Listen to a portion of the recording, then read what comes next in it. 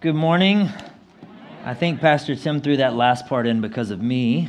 If you've ever heard me teach before, then you know that I like to go all over the Bible. So we're going to go Genesis to Revelation today. Buckle up. Buckle up. Hopefully you took some coffee. If you don't, there's coffee outside. We'll be here for 27 hours. No, I'm just playing. Good morning. Welcome to Calvary Chapel, Richmond. Good morning to all of you guys online. We're glad to have you all here. My name is Zach Cawthorn. I'm not the usual person that stands up here and speaks, but I'm very blessed and glad to be here with you today. My family and I have been overseas for the last 11 years serving in South Asia, and we're blessed to be here just to be able to share before we head back next Monday. So you can be lifting us up. If you want to hear any more about what we do, you can just ask me afterwards if you don't know. I'd love to share that with you. This week, another announcement for you guys. This week, we will have the 10th Hour Project coming in. They'll be here on Wednesday and also on Saturday to share with. Wednesday, they'll be sharing with our youth, and then their director will actually be in here sharing the word with us Wednesday night. So come out. This project is partnered with one of our partners in Uganda. They actually go around the United States and spend time evangelizing and then go to Uganda and spend 3 months evangelizing during that time period. There's 12 college students or college-age students that take a year off from everything that they're doing to seek God's face, to be discipled, and then to go and to share the truth that they've learned. So it's a really wonderful project, and on Saturday at 10 o'clock, they'll actually be teaching us a little bit about evangelism. And I don't know if any of you have ever gone out and evangelized or ever gone to an evangelism training. There's a lot of blessing in just going and experiencing and hearing from people who are doing it. These kids are traveling all over the United States and just going out and sharing about Jesus, sharing about the hope that they have in Jesus. So please come out on Wednesday and then also on Saturday. And before we get into the word this morning, we'll also continue praying for revival. We've been praying for revival since before my wife and I moved over to South Asia, so well over 11 years. And we believe that we needed to pray for it more now than we've ever prayed for it before. There's a need not just in our country, but all over the world. We'll be getting onto our knees. If you want to, if you're new here, you don't feel like that's something that you'd like to do, feel free to just sit in your seat. It's not rote law or anything like that. It's just us setting a posture before Jesus, saying, hey, we really just surrender ourselves to you and would ask for you to move in these ways. We've also been praying for one country every single week. This week's country is Indonesia. It's the second largest Muslim populated country in the world, just behind India, and it is under Sharia law. They've got a lot of fun stuff that's going on there. There's a persecuted church that's there. It's really hard to come into the kingdom there. When you come in, you're immediately persecuted by family and everyone else. So they need the revival, and they need a lot of prayer just as much as we do. So if you would, we can go ahead and get on our knees if you feel comfortable for it, and we can pray for about 45 seconds, and then I'll pop up and pray for us.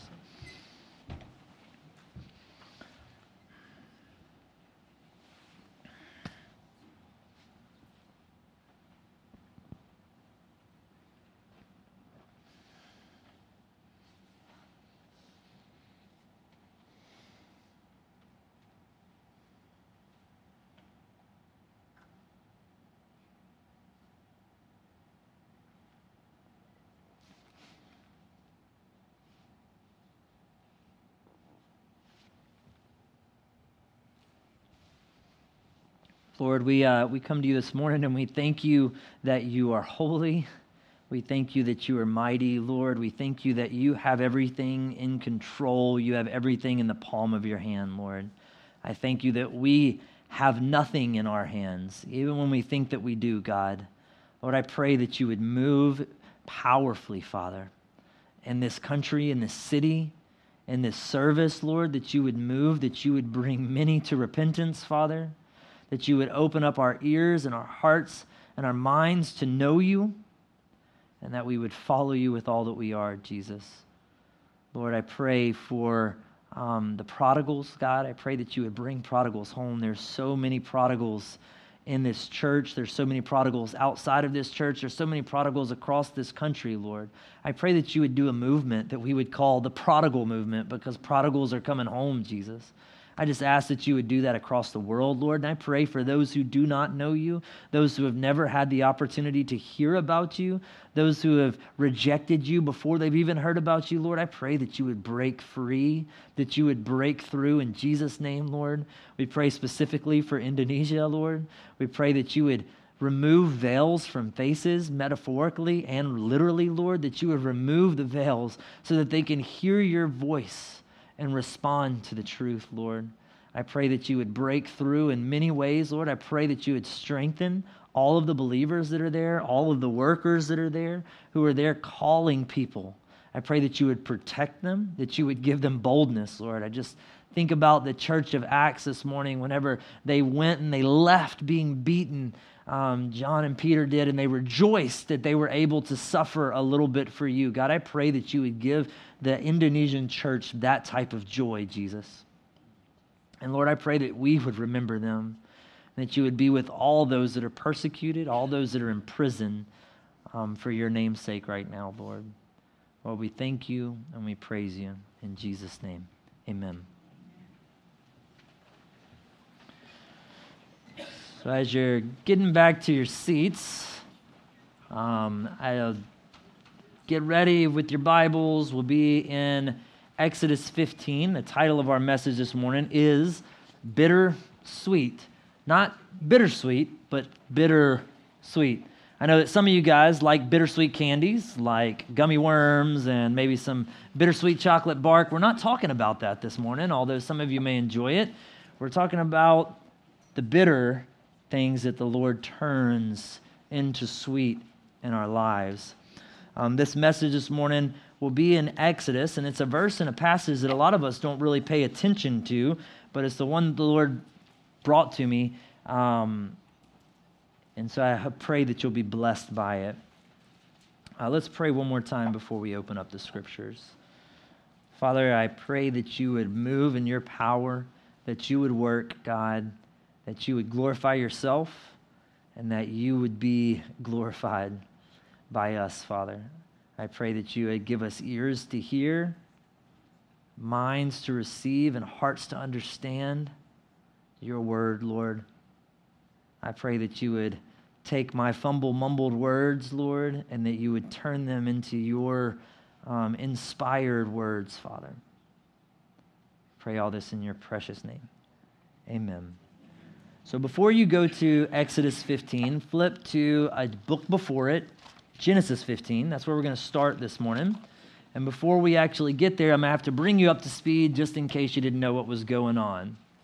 Adam and Eve show up on the scene inside of the Garden of Eden. The Garden of Eden is a perfect place, and God has set them in this perfect place where there's perfection going on. They, in turn, sin, and they disobey God's commands. And because of that, they receive a punishment of being sent out of the garden. And part of that punishment, they go out of a perfect world where everything was provided for them into a broken world where things are now hard. And part of that punishment is that they actually have to go into a hard life instead of being in a easy and cushy, if you will, life. The world turns. Adam and Eve have some kids. Those kids grow up, and more kids are had, and then the world gets a little bit more full with people. And during that time, people begin to continue in their disobedience, and they continue in their transgressions. And those transgressions grow so much that God sends a flood on the earth, and a guy named Noah who takes his family into a boat and escapes that flood. Time goes over again. The world gets a little bit more filled. The Tower of Babel happens. And then we see in Genesis 12, a man called out by God to be holy, to be set apart, and literally called apart from his family and his land.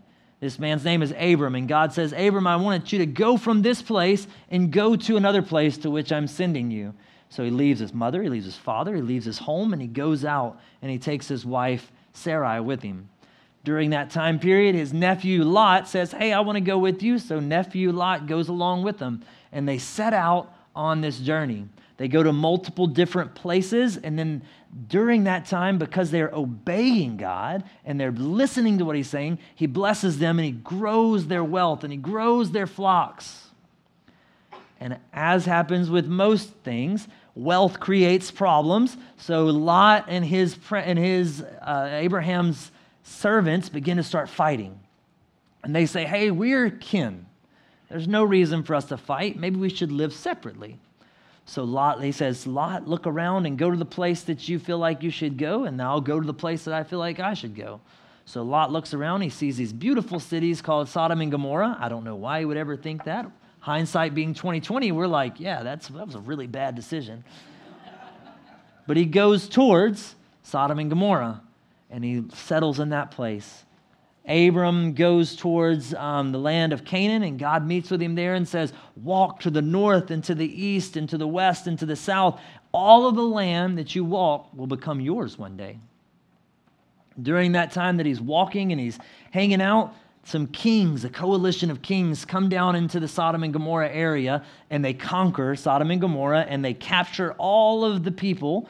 Lot, not all the people, a lot of people, and Lot and his family being part of that is captured, and all of their wealth, and carries them off into their land. Somebody runs from that war, comes to Abram and says, hey, Abram, your nephew has been carried off.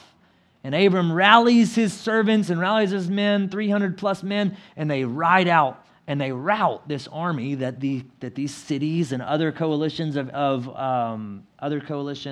kings could not battle against. So they rout them and they bring the people back. And as they're coming back, they meet the kings of Sodom and Gomorrah, and they meet the king of a place called Salem, whose name was Melchizedek. Melchizedek's a priest, a high priest, and a king at the same time. And Melchizedek blesses Abram. And Abram returns all of the money and everything that he got from the spoils of the war to the kings of Sodom and Gomorrah and says, look, I'm giving all this back to you guys because I don't want you guys to say that you made Abram rich. So we get into our first passage this morning with that happening. In Genesis 15:1, I'm only going to read the first verse for us this morning. But it says, after these things, the word of the Lord came to Abram in a vision. And he says, fear not, Abram, I am your shield. Your reward shall be very great. Then Abram says, God, but even if I get a great reward, I have no descendants. It's just me and my wife here, and Eleazar is going to take everything that I have, who's one of my servants. So even if I have great reward, I have no one to share it with. It can't go to anyone. And God says, go out of your tent and look up at the sky and see all of the stars. Count them. That's how many descendants you're going to have. And Abram asks God, he says, how is this going to happen? And God says, do this. Prepare a sacrifice for me. So he prepares a sacrifice. Remember, Abram's just had this mighty victory. He just showed off these kings in Sodom and Gomorrah, brought back his kinfolk. God says, make this sacrifice. So he prepares a sacrifice, and he's batting off birds to keep them from trying to eat the sacrifice in the way that it is. And we start in verse 12, 15:12. As the sun was going down, a deep sleep fell upon Abram. Some of us right now, a deep sleep's fallen on us. No, I'm just playing. A deep sleep fell upon Abram. And behold, dreadful and great darkness fell upon him. Hopefully no dreadful and great darkness has fallen upon you right now. Dreadful and great darkness fell upon him. Then the Lord said to Abram, know for certain that your offspring will be sojourners in a land that is not theirs, and they will be servants there, and they will be afflicted for 400 years. Hold on. Wait, God. You just said that I would have great rewards and that you're my shield. Great rewards means that I'll be my descendants will be afflicted for 400 years as slaves? Are you kidding me? That there's a little bit of a head scratcher, isn't it? honestly, a lot of us, whenever we read scriptures like this, or whenever we see things like this, we begin to rebel against God immediately. No, God, you've promised life and life abundantly. No, God, you've promised joy and more joy. No, God, you've promised blessing. But I'll tell you, brother and sister, this says for certain. And if God says for certain, then you can go ahead and say that 100% is going to happen. 100%. Now, there are other prophecies inside of the Bible where God says, if you do this, then this will happen. If you don't do this, then this will happen. But Abraham here is receiving his just rewards of your descendants are going to spend 400 years in captivity. Look at verse 14. But I will bring judgment on the nation that they serve, and afterwards they shall come out with great possessions. As for yourself, you shall go to your fathers in peace. You shall be buried in a good old age. Verse 16. And they shall come back here in the fourth generation, for the iniquity of the Amorites is not yet complete. So God says, I'm going to send them off for certain. They're going to be in captivity for 400 years. But after those 400 years, their possessors will get their just rewards. They will be judged, and they will come out with great, great possessions. You, Abram, you're going to go away. You're going to die, and that's okay. But your descendants will have to endure this. Check out the very last part of verse 16. It says, and they shall come back here in the fourth generation. They'll come back to this land that I just told you. Walk to the north, the south, the east, the west. They will come back and they will take this land. But it'll wait until the fourth generation. For the iniquity of the Amorites is not yet complete. I want you to take that part and hold on to it, because we're going to come back later and talk about that. Now, I'm going to catch you up from Genesis 15 all the way to Exodus 15. Abram begets Isaac. Isaac begets Jacob. Jacob has 12 sons. One of his 12 sons is a son named Joseph. Joseph is sold into slavery, just as a precursor of what's going to happen to the people, by his brothers. While he's in slavery in Egypt, he actually gets word from the Lord, saves all of Egypt. His family comes over, and they begin to dwell inside of Egypt. And the 12 brothers plus his dad actually live there in Egypt. After some time, God begins to multiplying them. They're multiplying. They get given this beautiful piece of land. It's actually the most choice piece of land in all of Egypt. And they get given this land and say, here, settle there. And they begin to multiply all over the place. God's blessing them. And then a Pharaoh comes in and says, whoa, these guys are multiplying too fast. If they decide that they're going to war against us, then we'll lose, because they're multiplying so fast. So let's do something. Let's enslave all these people. And thus begins their 400 years of slavery. Sometime around that 400-year time period, Moses shows up on the scene. God says, I've heard the cries of my people, and we are going to bring them out from their captivity. So in that time period, Moses goes into Pharaoh's place, and 10 plagues come upon the Egyptians. Inside of those 10 plagues, the Israelites don't see or experience hardly any of that stuff inside of their land, if not any of that stuff inside of their land. They're protected by God's hand.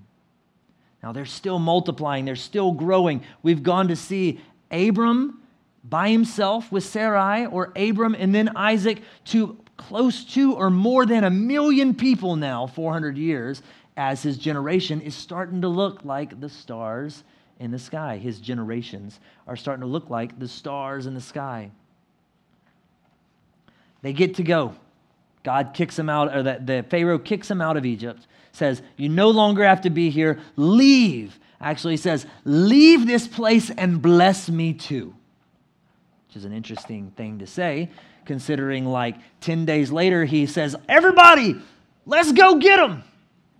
He gets his army, all of his chariots and his people, and he says, let's go. They all hop on their chariots and they start running after the Israelites. Now, the Israelites get between a rock and a hard place, except for this isn't a rock and a hard place, it's water in a hard place by the Red Sea, and they're about to be wiped out, completely wiped out from the earth by these Egyptians. And God shows up. They're already following a pillar of fire by night and a cloud by day. And that cloud turns around and surrounds the Israelites. The Egyptians. During that time that it's surrounding the Egyptians so they can't get to them, God opens up a path in the water. The Israelites begin to pass. They go through the water. They're able to pass on dry ground. They get to the other side. God simultaneously leads the Egyptians into the water. Just going to say, said this in the first service, I'm just going to say, if you see some crazy people doing crazy stuff, you probably shouldn't follow those crazy people into that crazy stuff. The water's parting, you got water there, and you're just going to say, oh yeah, I'm going to follow those guys right in. Yeah, that looks like a very safe thing. Some of you thrill seekers are like, yeah, I'd love to do that. I'm one of those thrill seekers. But some of us cautious people are like, yeah, right, I ain't doing that. So they go in, the water crashes on them, swallows them up, and the Egyptians are no more. Their oppressors have been judged. 400 years, the prophecy has been fulfilled. They would go 400 years, certainly be oppressed. And then after that, they would do what? They would go out and they would have great possessions. When they left Egypt, they looted the entire place. All of their neighbors, they went to him and said, hey, can I have some gold? Everybody's like, oh yeah, sure. Why not? Yeah, here, take all this too. Oh, you need a car? Here's a car. Wouldn't that be wonderful? They gave them everything. So they go out and they loot and they have great possessions and they have a great reward. Now that brings us up to Exodus 14, the end of Exodus 14. In Exodus 15, they're on the other side of the Red Sea. And what do? Man, they sing. They worship God. They party. Probably like they have never partied before. They are so jubilant, so excited. They are so happy that their captivity has been over. That they worship. Miriam takes the tambourine and she goes, oh, starts dancing. Everybody goes around and they are excited.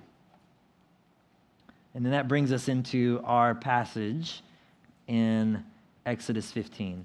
If you look at Exodus 15, we're going to start in verse 22.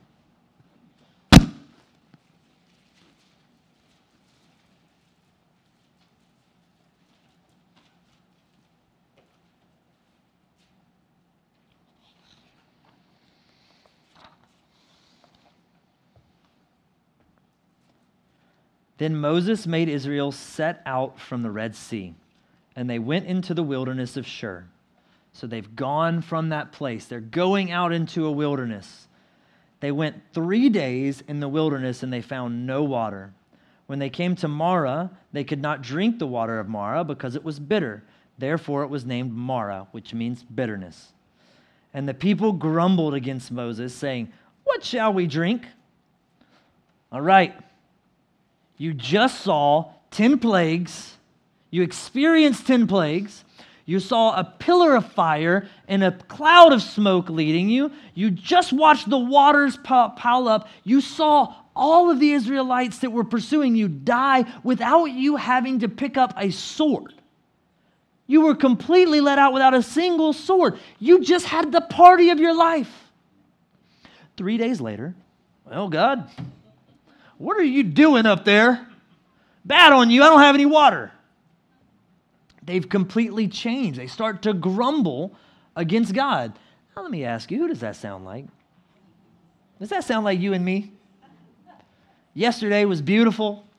Sun was shining. Clouds were wonderful. We're like running weather, yeah. Like beach weather, yeah. We're like hang out in that hammock weather, yeah. It was wonderful. Let's do whatever we want to do. Today it's raining. Everybody's like, it's raining. God, why are you making it rain? I don't want to be here. I'm not going out to church. I'm not doing anything. It's raining outside. Less than 24 hours later, we're grumbling. Sounds a lot like we are the same as these Israelites. But what does Moses do? I love what Moses does. Verse 25. And Moses cried to the Lord, and the Lord showed him a log, and he threw it into the water, and the water became sweet. Here's the picture for us. Moses looks to God. The Israelites look at their own situation, and they say, what is it going to do? Has God not protected you this entire time? Has God not been taking care of you? Has God not made you into a nation during that 400 years? He was even protecting you and taking care of you during that 400 years of captivity. Did he not just create plagues and completely have you free and loot the place that you were at? Did he not just do that? Yes, he has done that. But still you grumble. I love how Moses doesn't say, well, the pH balance of this water is actually 4.29. If we put in a little bit of acidic over here and do this, then that will work. No, he looks to God, and God says, pick up that stick and throw it in there. Now, don't try this at home. Don't go to whatever infested water that you have close by your house, stagnant, infested water, and say, oh, there's a stick. Now I can drink this water. I promise you, you will have worms. You will get typhoid. You will be sick. Don't do that. But whenever God tells you to do something, he will turn the bitter into sweet. End of verse 25, it says, there the Lord made for them a statute and a rule, and there he tested them. God took them, catch this, people. God took them from abundant water by the Red Sea into the wilderness to Marah so that he could test them. He tested them to see if they would look at him, to see if they would listen to him. Verse 26, saying, if you will diligently listen to the voice of the Lord your God and do that which is right in his eyes, and give ear to his commandments and keep all of his statutes, I will bless you and make you a great nation. No, that's not what it says. It says, I will put none of the diseases on you that I put on the Egyptians. Hold on, wait. So if I follow your commands, I'm going to get a bunch of riches? No. If I follow your commands, I'm going to have 18 million kids? No. If I follow your commands, if you follow my commands, then you will not have the diseases put on you that the Egyptians had put on you. Wait, so I'm not going to be like them that you just destroyed? Well, I guess that's a consolation prize. That's what most of us would think. We read the scriptures so often and say, I need the blessings. I need the money. I need the fame. I need the riches. But here we see in this that God says if you follow, you just won't have the diseases. While the 10 plagues were going on, there's two different things that are happening.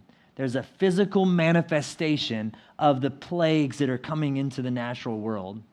In the spiritual, there's 10 different Egyptian gods that are being mocked, because they had Egyptian gods that each correlated to each of the different plagues. They're being mocked and just kind of drugged through the dirt, saying, you don't have the power, I have the power. And in the same way, God is telling the Israelites right here, a physical manifestation of turning water from bitter water into sweet water, and also a spiritual truth of if you come to him and you look to him and you obey his commands, he will turn your bitter soul into the sweetness and the goodness that is in him.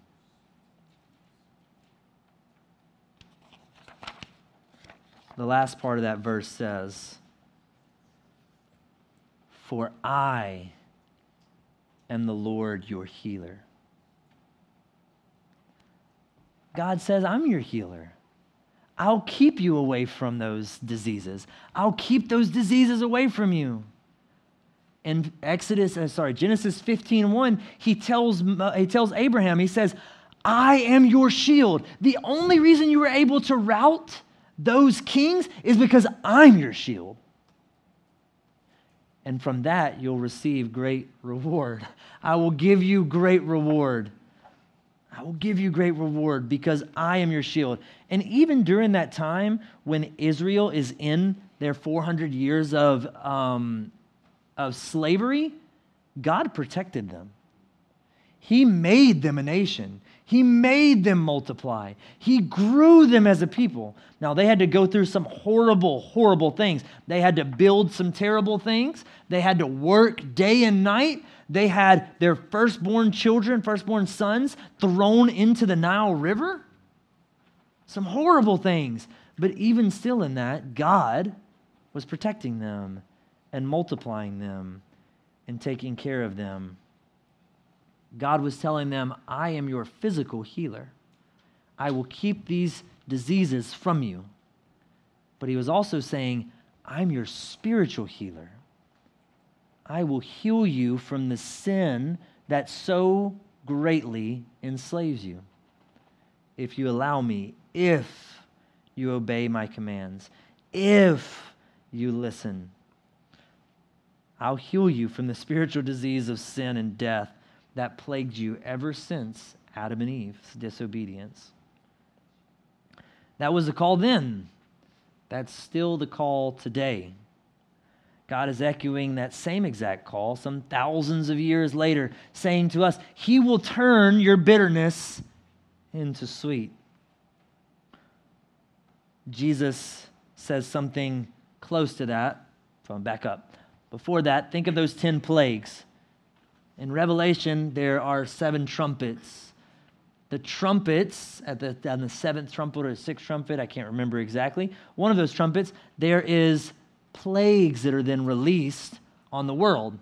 Some of those exact same plagues in Exodus that happened in Egypt are the exact same plagues that happened there in the book of Revelation. So for those who do not believe, those who do not follow God, will see those plagues. There's water into blood. There's hailstones. There's darkness. There's boils and diseases on the skin. They're all paralleled there.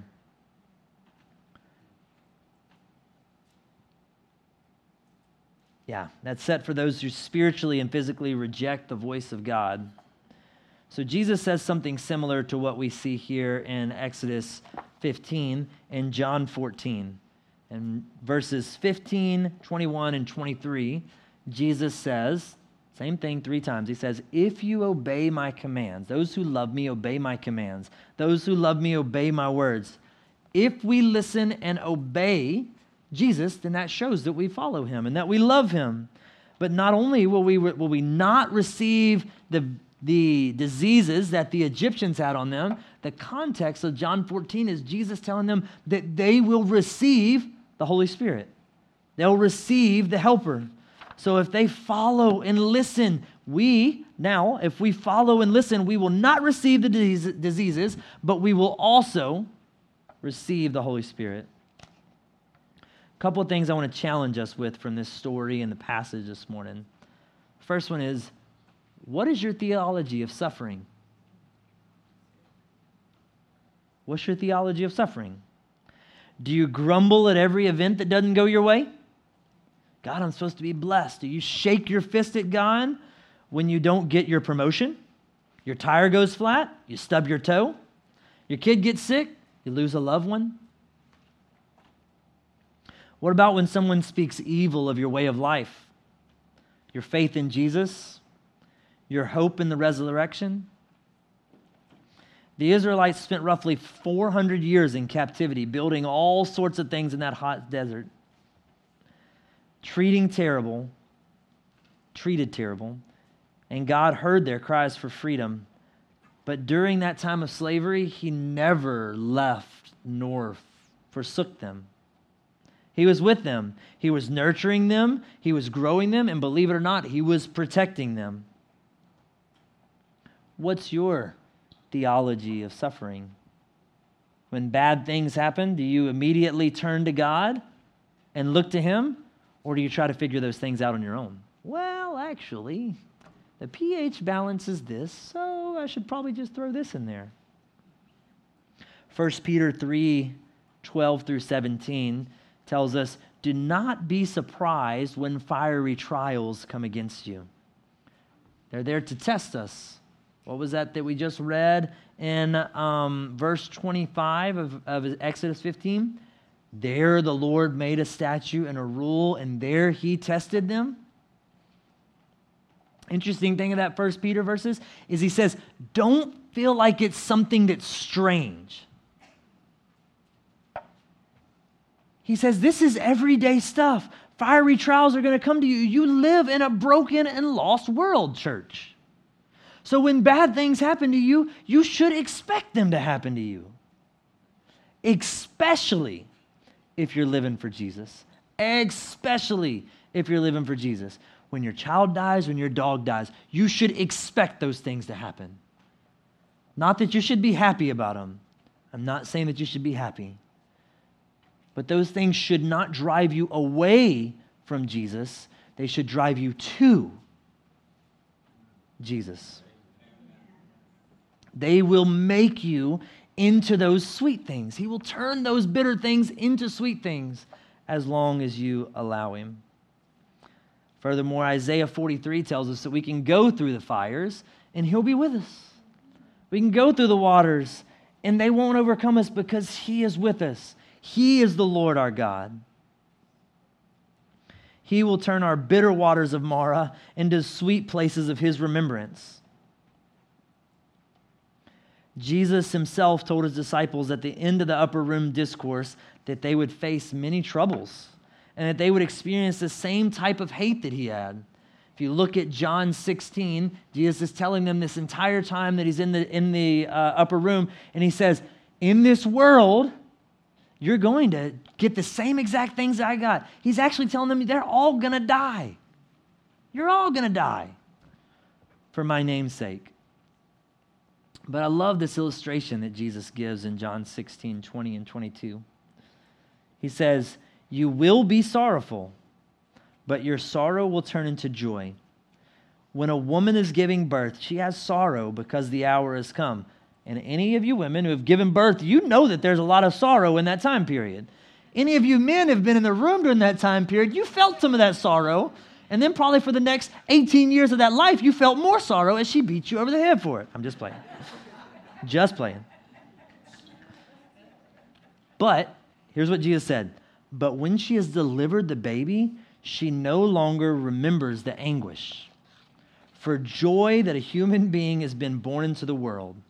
So also you now have sorrow, but I will see you again, and your hearts will rejoice, and no one will take your joy from you.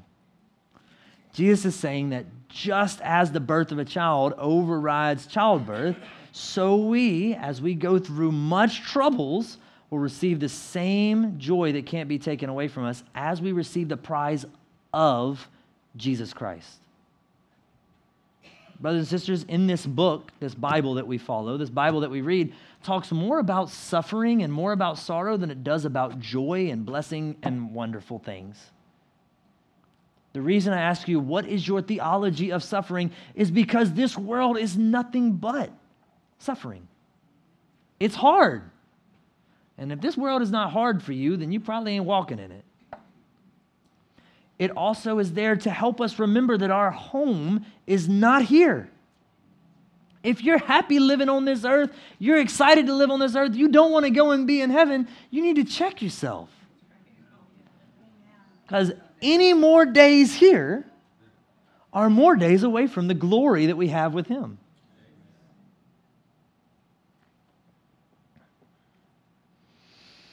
Now, we will receive that greater reward blessing that was promised to Abraham in Genesis 5:1. But what is that blessing? What is that greater reward? I put it before you this morning, that that's to know Jesus, to grow closer to Him, to find Him more, is the greater blessing. It's not fame. It's not riches. It's not a happy day. It is Jesus right now in this moment today with you, your healer and your helper, the Holy Spirit. It's the joy, the true joy that can never leave you, is to know him and to know that you have my and your healer next to you, my and your Holy Spirit inside of you. To know him and to be near him. That is a joy that no one or nothing can take away. Jesus also confirms this one last time in John 16:33.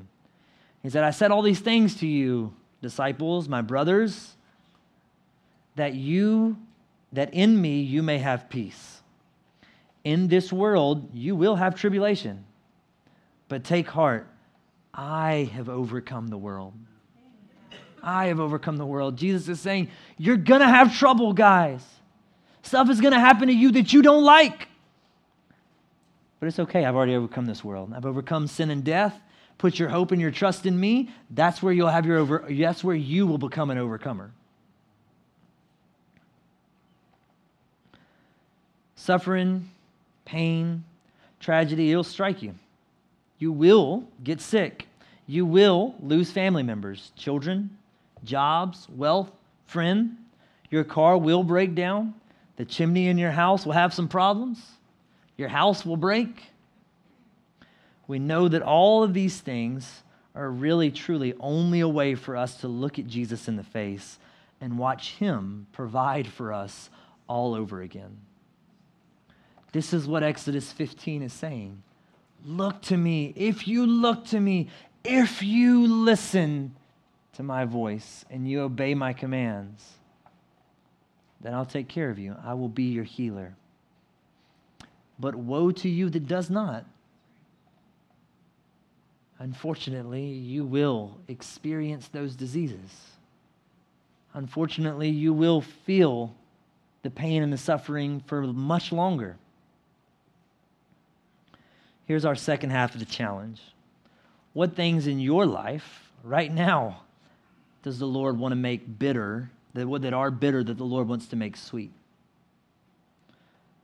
And all these things that we've talked about, Abram, Moses, the Israelites, the disciples, the church, we've seen that the greatest sweetness really is to know Jesus and having Jesus, knowing and having our healer with us to never leave us nor forsake us. When we're on a dark night like Abram had, remember, Abram had just come back from a great victory. God had just told him that he's going to bless him and give him great rewards. And what does Abram have right after that? A dark night. Said upon him came great darkness. Great darkness. Whenever you're having a dark night, where are you looking? Who are you going to? Are you looking to God or are you trying to figure it out yourself? Are you trying to figure out how to turn your own bitter water into sweet water? Or are you going to God and saying, God, this water's bitter. I need it to be sweet. I need to be able to drink it. Jesus literally went through all the things that we could ever experience and looked at God in the face the entire time. He gave us the perfect example. Never once did he not look away from God. Never once did he not say, Father, what do you want me to do? Even in the garden, sweating drops of blood, he's so anguished. He says, not my will, but thine be done. I love the verse in 2 Corinthians 4:17 and 18. Paul says, for this light and momentary affliction is preparing for us an eternal weight of glory beyond all comparison as we look not to the things that are seen, but to the things that are unseen. Would you say that 400 years of captivity is a light and momentary affliction? No. Paul knew a good bit about trouble. Just read 2 Corinthians 14. Paul will tell you all about it. I was lashed 39 times, a couple times. I was stoned. I was shipwrecked a couple times. I was beaten. People abandoned me. People hated me. They forsook me at every corner. And here Paul's saying, oh, it's all just light and momentary. Ah, it's a flesh wound. It's okay. But Paul is realizing that in true reality, that these are physical manifestations when something else is going on in the spiritual, in the unseen realm. We're getting a weight of glory whenever we look at God in the face and we listen and obey his commands in the sight of hard things, of bitter moments, of bitter things. For the things that we see are transient, but the things that are unseen are eternal. What this verse basically says is that things in our life are bitter, but they don't have to make us full of bitterness. They can actually, and they do, shape us into being men and women who cling closer to our Savior. They're preparing for us an eternal weight of glory in the unseen spiritual realm. And as we recognize those things, we don't have to hold on to the bitterness of that moment, but we can enjoy the sweetness that we have in Jesus Christ. Brother and sister, are you holding on to your bitterness? Or are you experiencing the sweetness that the Lord has given you inside of those hard things? Remember I told you, this is my third challenge for you, maybe something just for you to think about. Remember I told you to hold on to that last part in Exodus 15. Why did the Israelites, in Genesis 15, not Exodus, why did the Israelites have to go into 400 years of captivity? If you read this verse, it says, because the Amorites, the iniquity of the Amorites had not been completed. Sometimes, brother and sister, your bitterness, the bitter that comes to you, your suffering is not all about you. It might not even have anything to do with you. I personally believe that weight that God gave them, that 400 years of captivity that he's given them, is his kindness and love and his slow patience, slow to anger, patient in love that he was for the Amorites. He's giving the Amorites a chance to repent. He's giving them a chance to come to him. But he also knows their hearts. And he knows that they are dead set on doing what they want to do. Because for the Israelites to go into the promised land, what did God tell them to do? He told them to wipe out the Amorites, to destroy those people, because their iniquities were great. Sometimes, whenever things come upon us, it's not always for us. In the Exodus story, God constantly tells Moses, I'm bringing these plagues on them so that the Egyptians will know that I am God. He wants them to know just as much as he wants the Israelites to know. But they chose not to. Sometimes, inside of your bitter times, the Lord is doing something in and around someone else because of what you're going through. Paul talks about his struggles openly, the things that he had experienced. One of my favorite is Paul gets shipwrecked. He's on a boat. He's in jail. He's in prison. He's on a boat. He's being transported to Rome. His boat gets stuck out. They're throwing everything overboard. No one dies on the boat. They all land on this island, and they're done with their shipwreck, and they're done with all of their time on the ocean. Thinking, oh, yeah, this is happy. Well, what does Paul do? He starts walking around, gathering sticks. They're starting a fire. And what happens to him? A snake jumps up out of the fire and bites him. And if any of you are guys are like me, you're probably freaking out. Other day, we were walking on the High Bridge Trail, and I saw a snake, and I jumped about 30 feet away and screamed at my family, go into the woods! Not really. So I was like, go away, run away, run away. It was just a little rat snake. But I was scared. Paul, though, gets bit by this snake. What does he do? Does he start freaking out? No, he just goes into the fire, flicks it into the fire. Man of a man.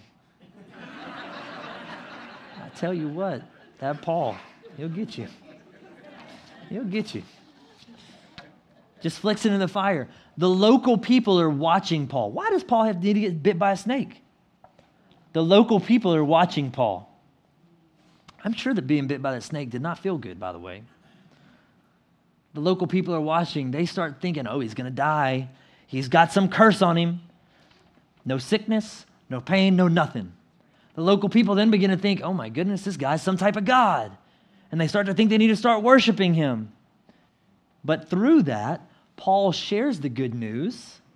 Paul goes and heals multiple people. He shares the gospel all over that place. Sometimes, brothers and sisters, your afflictions aren't just for you. They're for other people. I would maybe even say most of the time, our sufferings, your tragedy, your bitter moments, they aren't for you, they're for others. For their iniquities to be brought to light. The Amorites' iniquities had to be filled up. Their iniquities were being brought to light.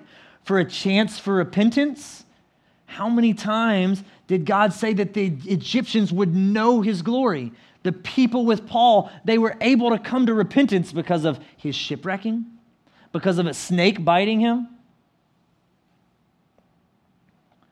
They're for other people to see the God whom you serve, for them to have a chance to turn to the light and give glory to this God. God who masterfully can take one arrow and come back and shoot and hit every target in the room, millions of targets, is also winding our billions of lives all into his story.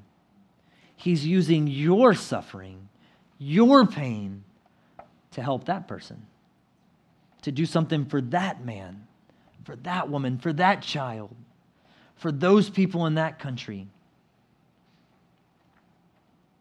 All of us who have put our faith in Jesus all have a testimony that we can share of how we were dead men and dead women who came to life. And we look back on some of those things in our life, and those things are bitter. But God doesn't want you to hold on to those things as bitterness. He's turned those bitter parts into sweet parts. What's he turning sweet? What does he want to turn sweet into your life? What does he want you to follow today? He's calling the same thing. If you obey my commands, if you follow my voice, then I will be your healer. I will be your physical and your spiritual healer. How does he want you to know him more? Last thing this morning, God's a God of resurrection life. He turns dead things to life. If you look at nature, the death cycle in nature, death feeds everything else so that it can continue to have life. Leaves fall to the ground, they're eaten and broken down by insects and animals. Then that becomes fertilizer for the ground that then allows for more trees and grass to be planted and to grow. Both the animals and the insects are getting their fill, and they're getting their life from that. But at the same time, new trees and new grass and new plants are able to be planted because of that. God himself wants to do resurrection life in every single one of us.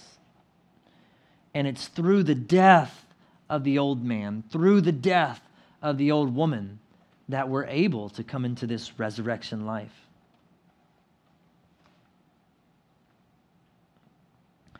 He's working inside of all of our hurt, all of our pain. But a lot of times he has to break up the hardness of heart that we have so that we can receive the goodness and sweet that he has for us. I didn't share this with the first story, with the first service, but this just came to my mind. David had to be rebuked by Nathan so that he could repent and come back to the Lord whenever he cheated with Bathsheba and killed her husband. death of his son with Bathsheba had to happen so that he could come into repentance. None of the suffering, none of the pain that you receive, brother and sister, none of the tragedy that comes to you is ever wasted. It is filling up an eternal glory for you in the unseen realm, but it is also filling up a sweet thing for you right now here in the physical. This morning, my question for you, brother and sister, is what are the bitter things you're holding on to? What are the bitter things that have happened to you in the past? What are the things he wants to turn sweet for you? How are you suffering for him? And if you're not, ask that question of why. Now, don't go run out into the road and get hit by a car so that you get suffering, right? We're not looking for that. There's enough troubles of his own just every day. I don't need to take on tomorrow's troubles because I got enough of them today. Pray with me. Father God, we come to you and we just ask you to reveal in us what you want us to let go of so that it can be sweet. Or where are we looking and trying to figuring out in our own lives? Or where have we tried to rationalize our hurts and pains? And we've held on to them, God, because you are our healer. You want to heal us of our hurts and pains, Lord. Physical pains, our spiritual pains, our emotional pains, Lord. You're also our defender. You're our protector. You're keeping us from the mouth of the lions. Lord, I just pray that you would shine light on the places that you want to bring resurrection life into our lives, Lord. The hard grounds that you want to break up, although it's tough. It doesn't feel good. God, I just pray that you would move in your power and your spirit, and that you would call us deeper and closer with you so that we can receive that greater reward, that greater blessing of knowing you more, of growing with you more, of finding you more, Lord. There's a song that came out in the early 2000s by a band called Reliant K. And that song is called Let It All Out. And the chorus of the song says, "You said, I know that this will hurt. But if I don't break your heart, the pain will just get worse. If the burden seems too much to bear, the end will justify the weight it took, or the pain it took to get it there." God is saying those same things to each one of us. Let him break it. Don't hold on to it. It'll hurt. It hurts. But let him break it. Let him take it. Amen.